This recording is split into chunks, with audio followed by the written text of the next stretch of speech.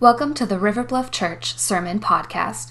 We hope you enjoy this sermon from lead pastor Joe Still. And for more information about us, please visit riverbluff.org. Hey, I'm glad you're here today. We've got a lot of folks that we know of that are traveling to and fro, and glad you decided to join us this morning. We're going to talk about hope because today we launch into a season, really, that's rooted in hope. It's a celebration, it's a journey, it's a spiritual growth opportunity. It's an extended time to meditate on the hope we have in Jesus. Hope that came into the world with his first coming and hope in his second coming. It's the season of Advent. And, you know, I was kind of born into a Baptist family and roots and that kind of thing. And so Advent wasn't something we practiced, you know, growing up. This really wasn't something I engaged in with any real significance until about a decade ago, about 10 years ago. Really began seeking the Lord and found this journey to really enhance my celebration of Christmas, of Christ's birth. And so I pray maybe if you've never really fully walked into the season of Advent where every day maybe you're doing a devotional related to it. Maybe till this year you'll think about that, because we need to be, you know, people filled with hope, especially in this run up until Christmas. The world needs to see that, and the scriptures are filled with this imagery of hope. In the Old Testament, we see this in Isaiah chapter 9, verse 2. It speaks to those who had been waiting in darkness, waiting for hope. It had been a hope that had been present in the hearts of God's people really since back in Genesis 3 with Adam and Eve, when God made the first prophetic word about the coming of hope of a Messiah. And hundreds of years later, the prophet Isaiah, God spoke through him these words to people, to his people. Isaiah writes these words. He says, "The people who walk in darkness will see a great light. For those who live in a land of deep darkness, a light will shine." Even in the darkest of times, God's people have had a hope in a Savior, a hope in one who would come. For those of us living today on the other side of the Old Testament in the New Covenant, we've seen the fulfillment of that hope that Isaiah wrote about in times of darkness, but we live in a time of darkness still. And we have hope of the return of our King. Acts chapter 1, verse 11 speaks to this. It tells us that the disciples of Jesus were standing, looking up into heaven at his ascension. They had just watched Jesus disappear out of sight, rising into heaven. And angels were present there that day. And they spoke these words to Christ's followers. They said, "Men of Galilee, why are you standing here staring into heaven? Jesus has been taken from you into heaven, but someday he will return from heaven in the same way that you have seen him go." Now, as a follower of Jesus, we not only live in this hope, but we live out this hope, this season of hope. And as we walk through Advent, one of the things that we'll do is each week we'll have a different theme, and we will light a candle commemorating that theme. And this week, we light the candle of hope that the scriptures point us to, that we are a people of hope. And we don't only live in that hope, we live out of that hope, and we live out that hope. And one of the ways, that's my friend Jordan saying amen. So just in case you hear Jordan giving me shout outs, it's cool. He's just saying amen. We had a conversation when he came in, and so he's going to amen a lot today, just so you know. So be cool about it, okay? You can join him if you feel a need to.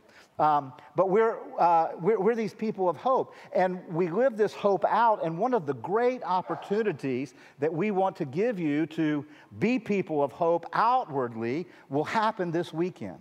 It's something many of you have participated in before, but it's coming again this Friday and Saturday. It's Love Gave.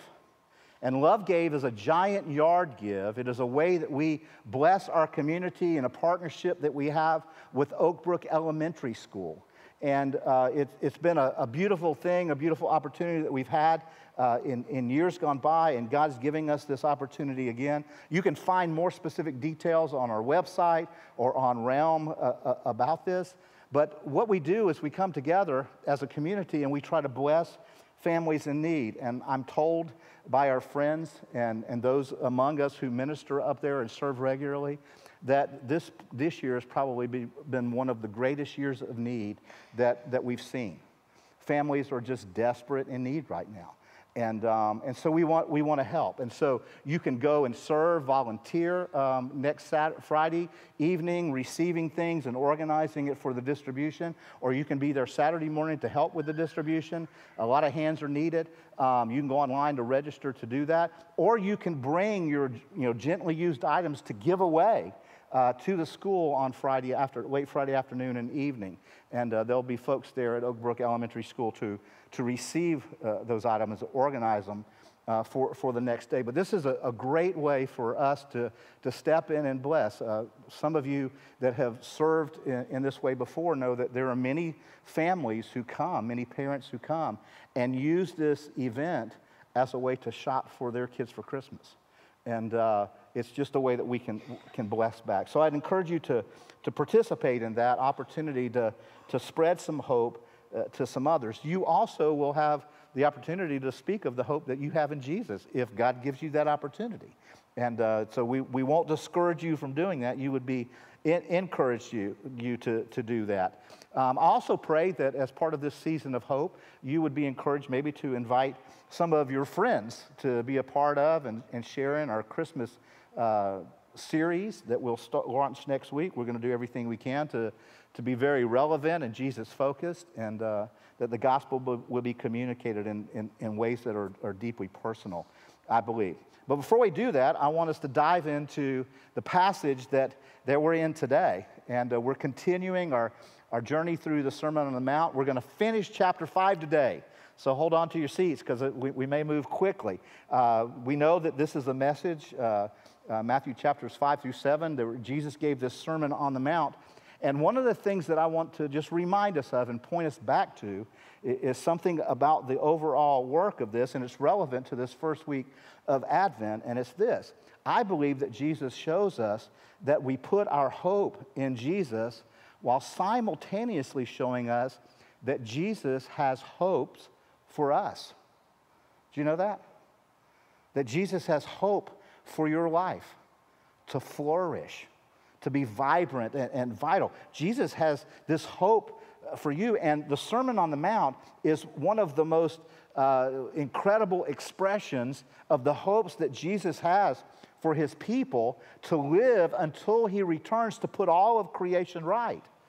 And it's the way that his kingdom gets expressed on this planet now, where those who follow him, we're going to reign with him one day forever when he brings heaven down to earth and sets up his kingdom on a redeemed and recreated earth. But until that day, Jesus has these incredible hopes for us, for our lives, for his people. And so much of that means that we would have to live counterculturally.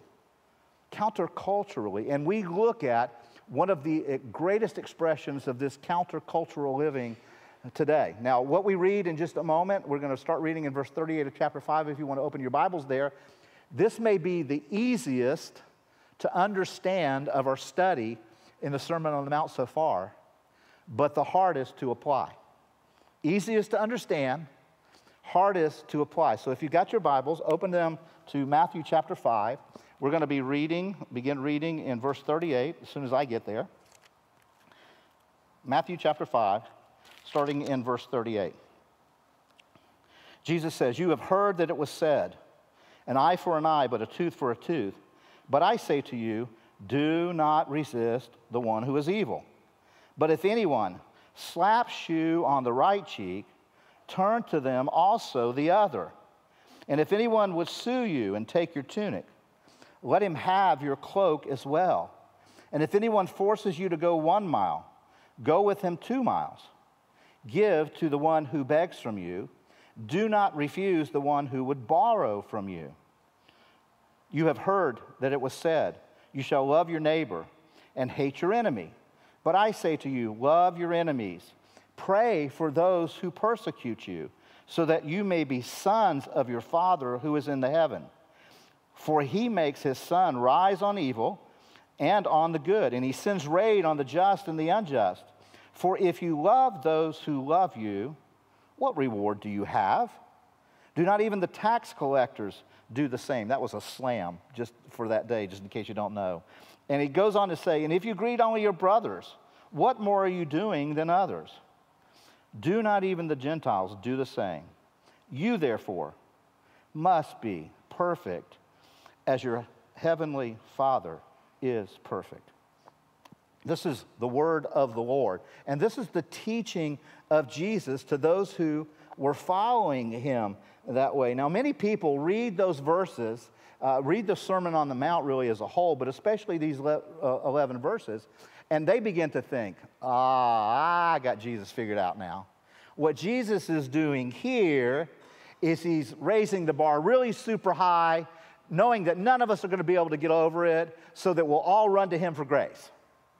And to that I would say, yes, Jesus pours out his grace on us, but he's not raising the bar just simply so you don't think you can get over it. Jesus actually is calling his people into his grace in such a way that we can follow him to live this kind of life in the kingdom. Now, that means we're going to have to surrender some of our rights as we think of them in order to do life in the kingdom. Now, if you maybe hearing those words that we read a moment ago for the very first time, especially in our world with all the political struggles and turmoils and power structures, you may be thinking, this Jesus dude's like off his rocker, isn't he? How could anybody in the world expect anybody to live that way? Does he just think we're to be doormats? You know, is this what we're supposed to do? What in the world is Jesus actually saying here? Well, here's what I believe Jesus is actually saying. And I'm putting in a statement for you. Jesus is saying that allegiance to him actually transforms both our attitudes and our actions towards other people. That if you follow Jesus, if you're going to do life in his kingdom, you're going to find that your life will be more and more radically transformed as one living under the rule and reign of God in the here and now.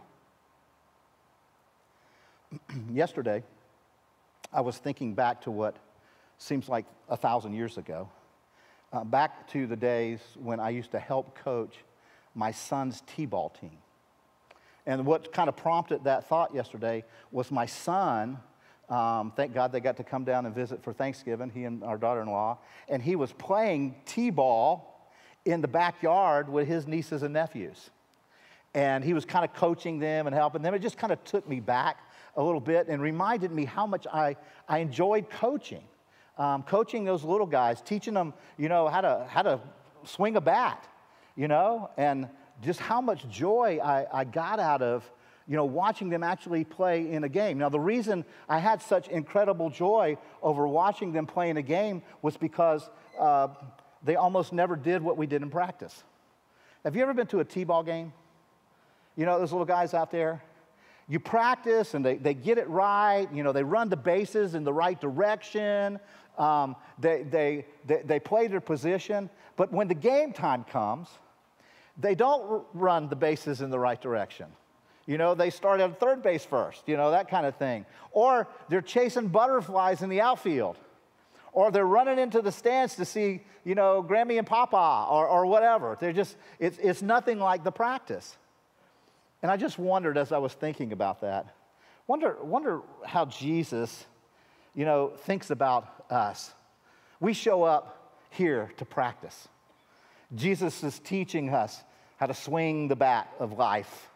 You know, he's trying to help us be successful when the game comes, and we're cheering Jesus. You know, yeah, Jesus, we're gonna get out there and we're gonna do it. And then Monday comes, and the game's in play, and we just kind of go back to the way things were, chasing after something different. See, Jesus is going to press us on this today because Jesus isn't looking for admirers. Jesus isn't just looking for people that, go along and think his teaching's pretty cool. Jesus is looking for apprentices to life. He's looking for disciples. That's why in one of my favorite rooms in our building, in the atrium, that sunlit room when it's not raining outside, we've dedicated the main focal wall, and it simply says, over an image of the earth, it says this: we exist to make disciples who make disciples who change the world. Because that's God's call, that's Jesus' plan, and that's what his hope is for, is that we would be disciples, living in the way of Jesus, from the heart of Jesus. And that's difficult. That's hard to follow sometimes. And as we've been trying to follow that over these last 10 weeks, one of the things I've done is try to point out of the gate what Jesus is not saying here before I dive into what I think he is saying. So I want to just do that again this week, just kind of remove those from your thinking. First thing that I think that Jesus is not saying here is that you have to be a doormat. In fact, I think Jesus is actually saying just the opposite. He's calling us to great proactivity. He's not calling us to just lay there and take it. Jesus is not also in this teaching that you have to remain in an abusive relationship. That is not what Jesus is teaching about here. That's not what he's saying. I also don't believe that Jesus is saying you must become a political pacifist if you're going to follow him. Now, there are a lot of Christians who believe that this passage teaches that. I just don't happen to be one of them.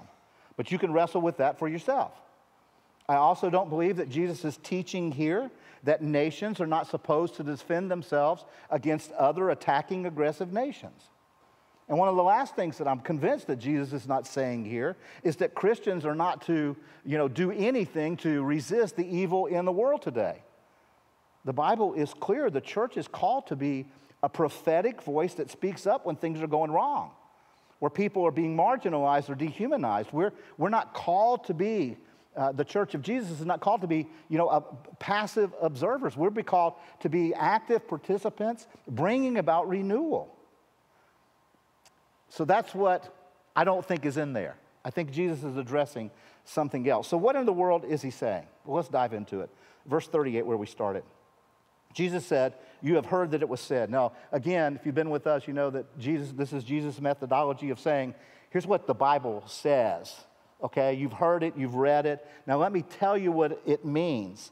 He goes on to say, you've heard it said, an eye for an eye and a tooth for a tooth. And that's actually quoted, I think it's about 3 or 4 times in the Old Testament.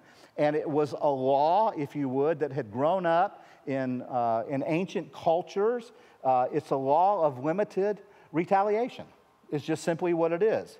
And it means that you would only harm back somebody who had harmed you in an equitable way. Okay? There was a stop to it. And in the Old Testament, this eye for an eye, tooth for a tooth thing was actually grace-filled. Because in the world in that day, people didn't normally live that way. They always one-up the harm. And so in that day, what was kind of general rules for living was if somebody, poked out your eye, not only would you poke out their eye, you'd cut off their hand. It was that kind of elevation of vengeance in that day. People were doing that. And so Jesus here, when he's doing this teaching, isn't saying no to this idea of, limited retaliation. Jesus is saying there's something more. There's an even better way to live. So he goes on in verse 39 and says, "But I say to you, do not resist the one who is evil." Don't resist them. And Jesus is leading up to this incredible interchange, if you would, with how we interact with people. Paul, in the book of Romans, in Romans chapter 12, echoes this teaching that Jesus has given. Look at verse 19 of Romans chapter 12. Paul writes, "Do not take revenge, my friends, but leave room for God's wrath. For it is written, 'It is mine to avenge. I will repay,' says the Lord. On the contrary, if your enemy is hungry, feed him. If he's thirsting, give him something to drink. In doing this, you will heap burning coals on his head. Do not be overcome by evil, but overcome evil with good." So what Jesus is teaching and what Paul is echoing here is what I want to give you as I believe the big idea for this passage, these words from Jesus. And it's simply this. In this world, you can either get even or you can have gospel influence, but you cannot have both.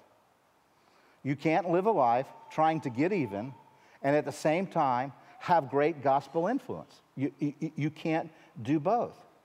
Now, I want you to think about how difficult these words must have fallen on the hearts of those that they were first given to, those who were in Roman occupation at the time, under the boot of the Roman Empire. And then think about how hard these words are for us to live out. And we just need to go ahead and be honest and say, this is tough. This teaching feels radical in our world today. But I think if Jesus was kind of summarizing this, it would be, you have to move beyond this kind of tit-for-tat interaction, you know. They do it to me, so I must do it to them. Jesus says, no. Life in my kingdom goes beyond this, idea of retaliation, this getting even kind of thing.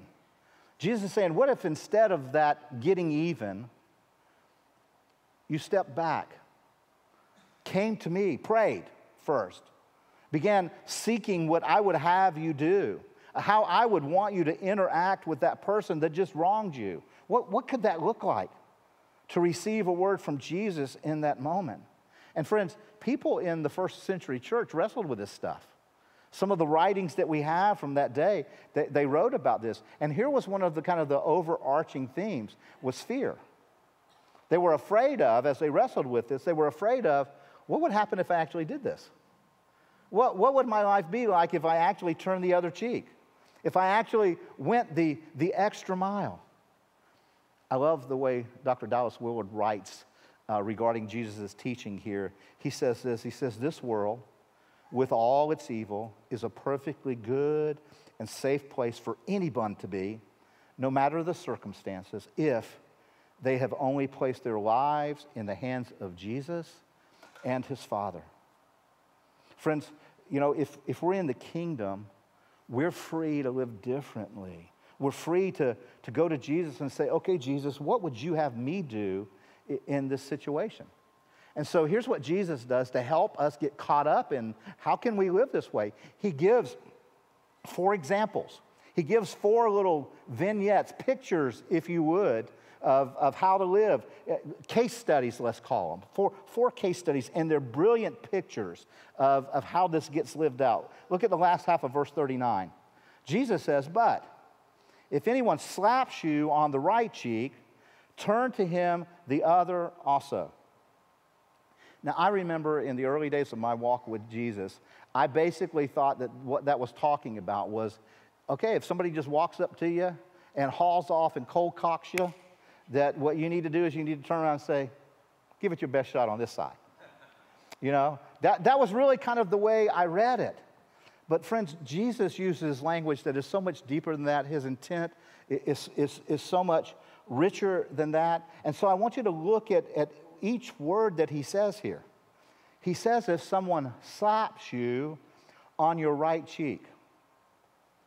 If I were going to slap you on your right cheek, what hand would I use? The answer is left. I'd use my left hand to slap your right cheek. Okay? Now, it's important to understand in that culture because the left hand in that culture was considered to be the unclean hand. You didn't sign legal documents. You didn't greet people with your left hand. You didn't do anything like that because your left hand was the hand that you took care of other business with when you were cleaning yourself after certain, human functions take place. And so nobody used their left hand in that culture for anything. So for Jesus to say that you are slapped on your right cheek, what Jesus is saying is somebody has demeaned you. Somebody has severely, seriously insulted you. If you were to get slapped on your right cheek in that day, that was a cursing of you. And so Jesus is not, again, he's not saying, you need to stay in this abusive relationship. He's not addressing that. He's addressing an insult, a tremendous insult. And so what's going on here is, we could, there's usually one or two options most of us would think, maybe a third one. If that happened, we could either, run, or kind of another natural response might be to slap back. Or for some more creatives out there, you may think, well, I'm going to slap and run. I'm going to do that. But Jesus says there's a better way. There's a better way to think about living this out when you're being dishonored, when you're being demeaned. What you could do in order to point out the horror of this moment is you could look that person in the eye and say, okay, why don't you go ahead and treat me like a real man would and slap me on the right cheek or the left cheek. Go ahead. Do it. Face to face. Mano a mano. See, Jesus is talking about a courage here that is incredibly, incredibly deep. But what he's requiring of us is vulnerability. And so what Jesus is teaching us here, he's showing us a better way to get even. I know you're saying, really? He's showing us a better way. And this is what I think Jesus is saying here. We get even better when vulnerability replaces revenge. We get better, we get revenge better, if you would, when vulnerability replaces revenge. See, anytime we feel a need to defend ourselves, what always gets lost is influence. If you're at work, somebody has demeaned you in some way, and you're trying to figure out, how do I get back at them? Well, getting back at them will cause you to lose influence and credibility with others in your workplace. This need to get even will rob you of your influence. And Jesus is saying it's better to influence the people around you than to get even. It's better to win them over than to play this eye for an eye, tit for tat game. Jesus is saying you can look for better ways. You can refuse to participate in that back and forth hostility that's rampant in our world. Let me ask you a question. How effective is that in our world at bringing about human flourishing? When we play that game of, you bomb me, I bomb you, you shoot me, I shoot you, that eye for an eye, it doesn't work. It doesn't lead to flourishing of relationships and humanity. Jesus says there's a better way. He goes on in verse 40, second kind of case study. He says, and if anyone would sue you and take your tunic, let him also have your cloak as well. Again, it's important to understand the context. In that day, the dress code was basically, especially for just the common people, they had like men didn't wear pants in that day for the most part. They wore this like kind of long robe that was like their shirt that served as their undershirt, their underwear in so many ways. And then they had like a tunic or a cloak that would go over that, and that tunic or cloak would kind of serve as a pillow at night or a sleeping bag, a blanket at night to keep them warm. And those who lived in poverty, which most people did in that day that were probably on the hill with Jesus that day, if they were being taken to court and sued for their cloak or for their shirt, it was probably being done by somebody wealthy who could pay to get them hauled into court. And Jesus says something radical here. He says, if somebody comes after your shirt, your nightshirt kind of thing, give them your cloak too. Now, if they took your shirt and you gave them your cloak too, what would you then be? You would be naked. You would be utterly vulnerable. You would be in great discomfort, if you would. And what Jesus is saying here, that if someone comes at you that way, you need to kind of move into an acceptance of this so that everybody sees what's being inflicted on you. So that you're actually pointing out this great injustice. You're drawing attention to the horror of this moment. And what Jesus is teaching here, I believe, is this. If we're going to get even better, then we've got to move to thinking about our impact, replacing our comfort. You know, one of the realities in the world in which we live is we kind of try to set everything up for our comfort. But who actually changes the world? People who walk away from their comfort to pursue something better. People who make the greatest impact in our world are those who are willing to sacrifice comfort for something better. Maybe you're going to have a hard conversation. You're going to sacrifice comfort to get at truth. Maybe you got to take a little bit of a financial risk. Maybe you're going to be called on to forgive instead of growing bitter.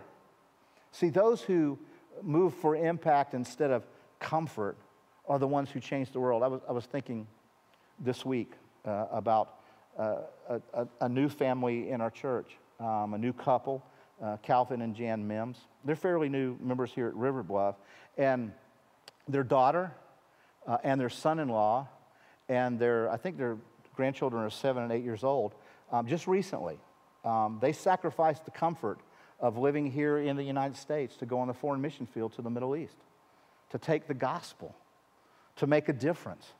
They believe that global impact for Jesus matters more than their own comfort. And that's what Jesus is teaching us here, is that our impact matters more than our comfort.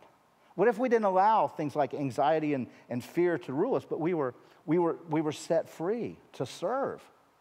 Maybe serve in places like in our River Kids ministry or student ministry or as a greeter or just lots of other places, going to serve at Love Gave this weekend, serving others. You know, we might have a conversation, a spiritual conversation, a faith conversation at work where we talk with a coworker or maybe a family member, where we're thinking that impact matters more than my comfort. Jesus says it matters. Case study number 3, verse 41. Jesus says, and if anyone forces you to go 1 mile, go with him 2 miles.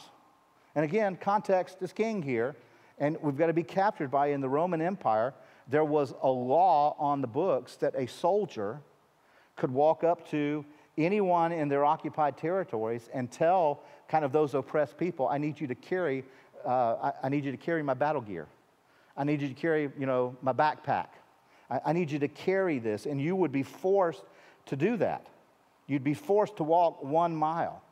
Now, imagine this.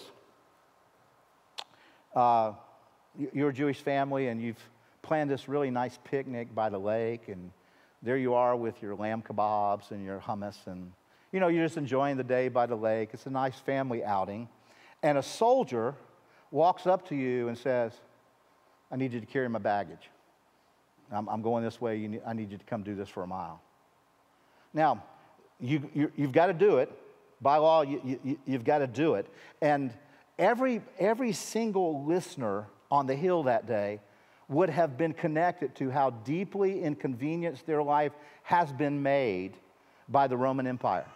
They knew how inconvenient life in this kingdom of the world could be. And now Jesus is saying, so you want me to not just walk 1 mile and then throw their luggage down and say, why don't you go on home?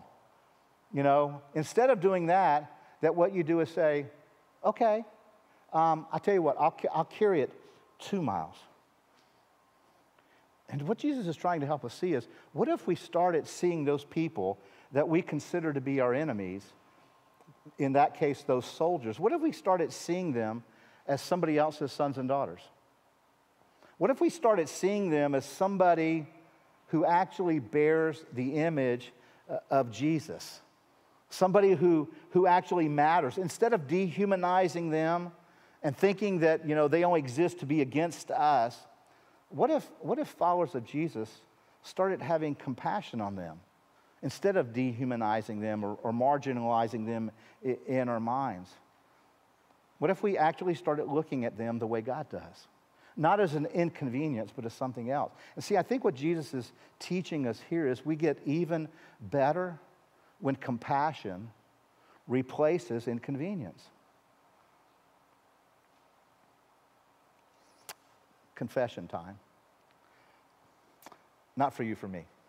I know some of you just all of a sudden, oh my gosh. There have been days when I have thought, I wish I could share my calendar with Jesus so that he would see the blank places and move those people who come at me when it's inconvenient for me to those slots. And as I prayed and thought about that thought, the Holy Spirit said, I do have your calendar. And I am bringing those moments of inconvenience into your life purposefully because I need you to be transformed by this moment. I need you to come to a place where you will understand that people are not an inconvenience. They're a blessing. That people are part of my plan for you. And guess what? You too.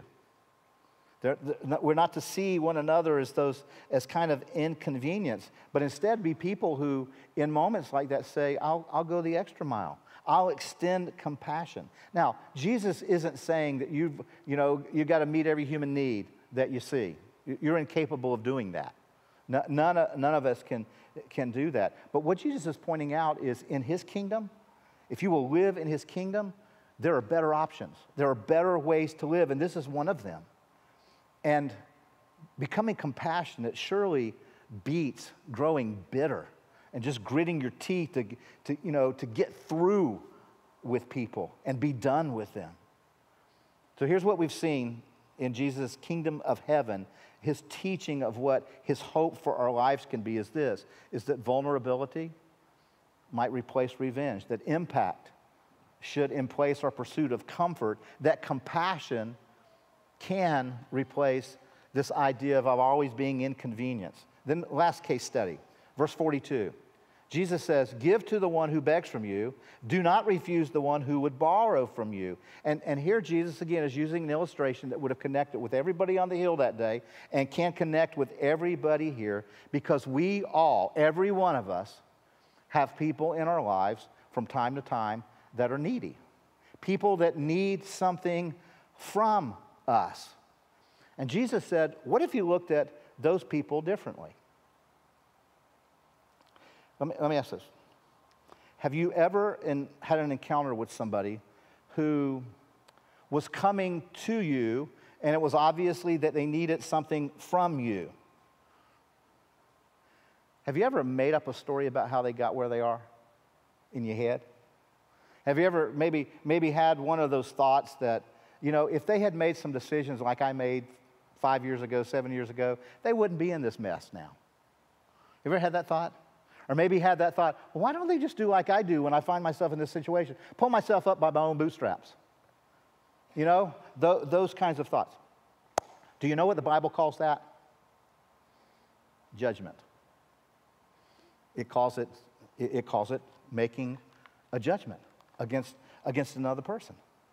And Jesus knew that we are so prone to do this. That's kind of our natural bent. That when somebody is needy, our minds go there quickly. And Jesus is saying here, don't judge. Don't come up with that story. Instead of judgment, move towards generosity. See, Jesus is saying, if we are to get even better, it only happens when generosity replaces judgment in our spirit. Again, it doesn't mean that you're going to give to everyone you see in need. It just means that your heart is going to shift so that instead of making up a story, you have generosity towards them. Jesus said, I'm calling you to step into this. It may be a gift that Jesus is calling us to give of food, or it may be a gift of an honest conversation. It may be a gift of money. Who knows? But Jesus is saying in his kingdom, you're free, you're set free from this captivity of retaliation, this captivity of thinking, everybody's just out to get you, to begin thinking about what somebody else needs most. And that's freedom.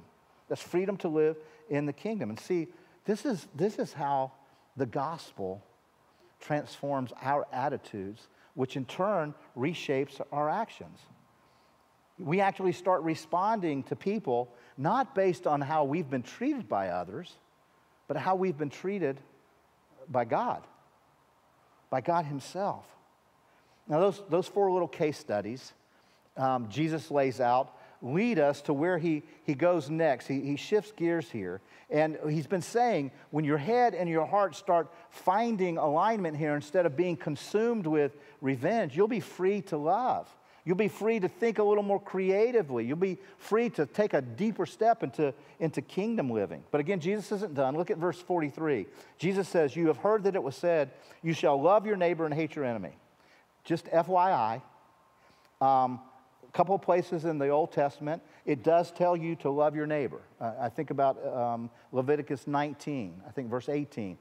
Very, very clear. Tells you to love your neighbor. Nowhere in the Old Testament does it tell you to hate your enemy. So what Jesus has done here is Jesus has picked up an Old Testament teaching and he's kind of taking on some things that have been added to it so that people think it's Scripture. Have you ever heard that happen in our day? How many of you at one time in your lives believed that the Bible said God helps those who help themselves? Ain't in there. But a lot of people think that's in the Bible.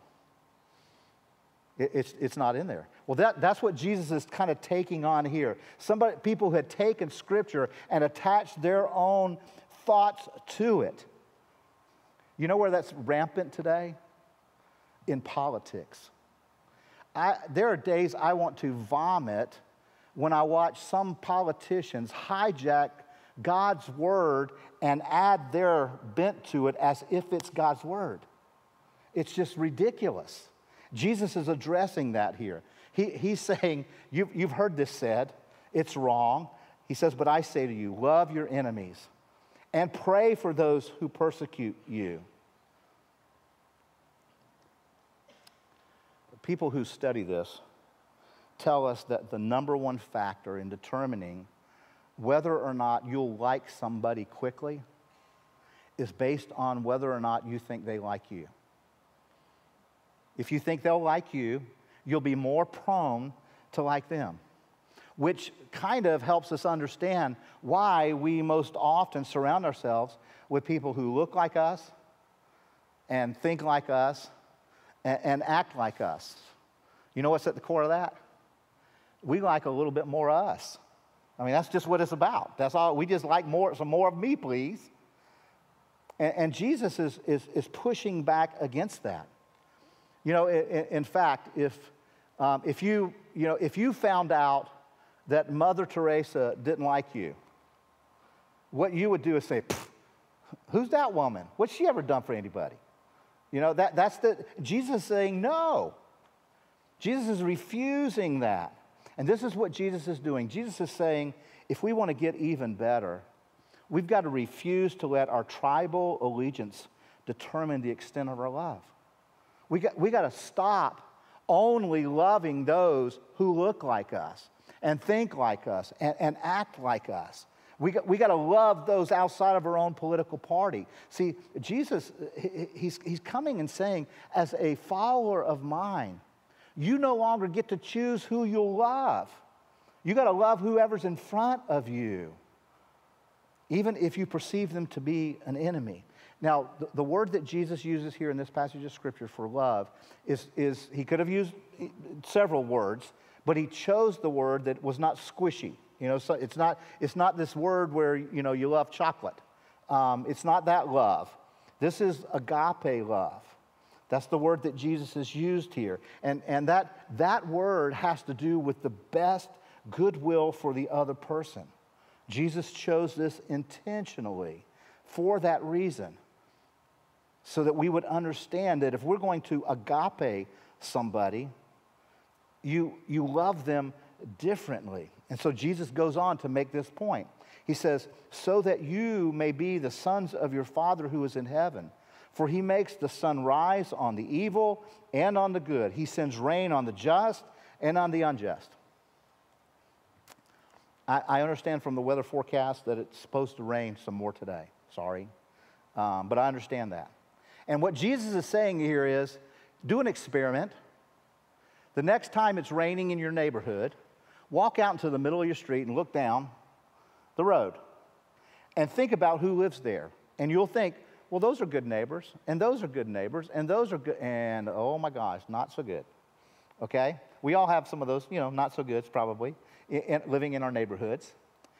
When it's raining, walk down to their yard and see if the rain isn't falling on their lawn too.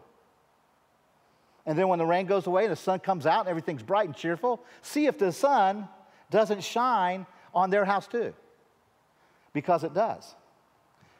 Theologians who study this call it God's common grace. See, God is so loving to everybody that he extends common grace to everyone. Rain that, replenishes everyone's soil, sun that rises on everyone. And what Jesus is saying here is when you live your life so you think you don't have to love those people or don't like those people, you're opposed to him. But when you choose to love those who don't look like you or act like you, and in fact, you perceive them to be your enemies, when you love those people, you never look more like your Father. And what Jesus was saying here is it's kind of like in our day, we'd say he's just a chip off the old block. When you love like that, you're just a chip off the old block of God your Father. That's who you are. Then Jesus closes this teaching with these words, starting in verse 46. He says, "For if you love those who love you, what reward do you have? Do not even the tax collectors do the same? And if you greet only your brothers, what more are you doing than others? Do not even the Gentiles do the same?" Friends, all of those were not uplifting statements. Those were contrasts that just point out the ridiculousness of the way people were living. And then Jesus says this, "You therefore must be perfect as your heavenly Father is perfect." Now, you hear those words, and if your heart's anything like mine, the first time I kind of really heard them and thought about it, I thought, well, that's not doable. Can't do that. But the word that Jesus used here that gets translated for perfect is the word teleos. And that word means complete. It means fulfilled. And when you're thinking about human development, another word that would fit that is matured. Fully matured. Complete in that. So what does the Bible tell us Christian maturity actually looks like? So one word kind of thing. It has nothing to do with how many Bible verses you can cite. It has nothing to do with, what theological arguments you can defend or what apologetic questions, you can answer or how many classes you've taken. According to Jesus, Christian maturity is measured by your love. By your love, which is what Jesus is teaching on here. Friends, the only way that we grow in this love is by growing in the knowledge of how much we are loved by God himself. The only way that you're going to live life in this kingdom of your beloved Father is when you see how he lived. Our King Jesus, when he was on trial and he was slapped, he turned the other cheek. Our King Jesus, when they not only took his robe, but all of his garments, took everything he owned, had insults lobbed at him, he hung naked and vulnerable on a cross to declare how deep and how far he would go to forgive you, to show you how deep he loved you. Friends, that's not a king that just goes the extra mile. That king drug his cross to Calvary, uphill for you and for me. And he gave generously. He gave of himself. He gave of his body. He gave of his blood. And while he was giving generously, he didn't judge. In fact, he asked his Father not to. Don't do that, Father. They don't know what they're doing. How many of you are glad Jesus doesn't judge that way, but has generosity and compassion on us? He doesn't look down at you and say, got to pull themselves up by their bootstraps. That is not what Jesus does. He looks down with generous grace and love on his enemies. Do you know that God's word tells us that while he was dying on the cross, before his death even, and then as he goes through his death, he did it while you were still his enemies. He was doing that for you, displaying what it means to love your enemies, inviting you into that kind of life and me into that kind of life. He did that for us so that we could be known as the friends of God. And we have to let that kind of love sit on us if we want to love that way. Now, here's what I believe with my whole heart. I believe we're all going to be given opportunities to live this out this week. I'm not talking about Love Gave. I'm not talking about something planned. I'm talking about impromptu opportunities that the Holy Spirit's going to send. And here's what they're going to look like at first. At first, it's going to look like something that's meant to destroy you. But from God, it's meant to develop you. It's meant to transform you, because that's what God wants to do. He wants to move us along. So I want to close with this thought, because I think this is where Jesus has taken us. And it's this: we get even better when we see that opposition is our opportunity. That opposition is our opportunity when I'm wronged by somebody. When you're cut off in traffic this week, and you will be. When somebody jumps in front of you in line when you're Christmas shopping to celebrate the birth of Jesus, and you will be. When you're criticized for something you didn't do. That is an opportunity in the opposition. When you're taken advantage of, when you're not thanked, when you feel like somebody's just kind of run over you, that opposition is opportunity. When you're hated just because you follow Jesus, that opposition is opportunity. And maybe that opportunity will be to deliver a cool cup of water. Maybe that opportunity will come at Love Gave. I don't know. But it will only come. You will only see opposition as opportunity when your head and your heart are no longer consumed by hate, no longer consumed with thinking you're going to get even, but instead your head and your heart are sunk deeply into the hope that you have in Jesus alone, and the hope that I have in Jesus alone. That hope that we have, that it has overcome the penalty of our sin, and it has overcome the power that sin has on us. And we will only know that hope as we grow in the knowledge of how deep we're loved, so that we will be free to love even our enemies. Let's pray.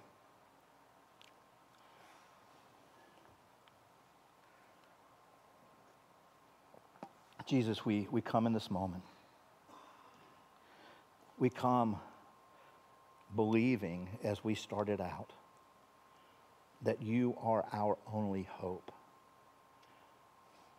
But Lord, as we looked at your word this morning, we have seen not only are you our only hope, but you have hopes for us as your people. Hopes that we can live a different way in your kingdom. Hopes that we will be a chip off the old block. That we'll reflect you in the way that we love. That we will move from hearts that feel like we have to get even to hearts that know that there's a better way, a higher calling, a call to love, because you first loved us. And so, Jesus, we come again this day, having sat under your word of hope for us, having received it, and now saying to your Holy Spirit, we invite you to show us the opposition clearly so that we can see it as opportunity this week, because we want to step into your amazing grace, and we want to dispense that grace, and we want to pour out that hope on others. Jesus, we come again in this moment wanting to celebrate the hope that we have in you, knowing that because we hope in you, we have hope for tomorrow. We have hope for our drive home, to live differently, to not be overcome by evil, but to overcome evil in your goodness that you've poured out on us through your sacrifice. So Jesus, we come to celebrate and worship you and the hope we have in you. It is in your name we pray. Amen.